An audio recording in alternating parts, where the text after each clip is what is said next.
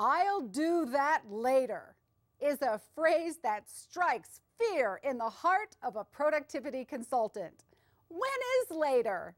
When we recently redecorated our youngest son's bedroom, he wanted to remove a coat rack from the wall.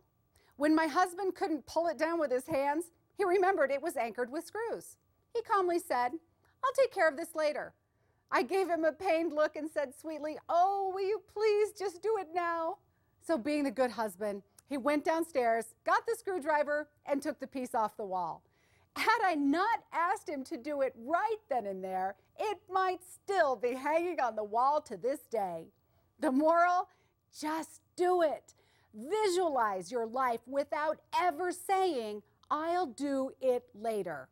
Act as if you're a go-getter. No excuses. Ignore that little voice in your head that says, "That sounds boring," or "I'm not in the mood." Don't wait. The mood may never strike. Tell yourself you only have to work on a yucky task for a few minutes.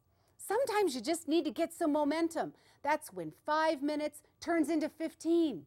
And when you experience immediate success, you'll have the motivation to keep going. Once you see and feel the benefits of now, you'll want to achieve more. This has been Laura Stack with your Productivity Minute.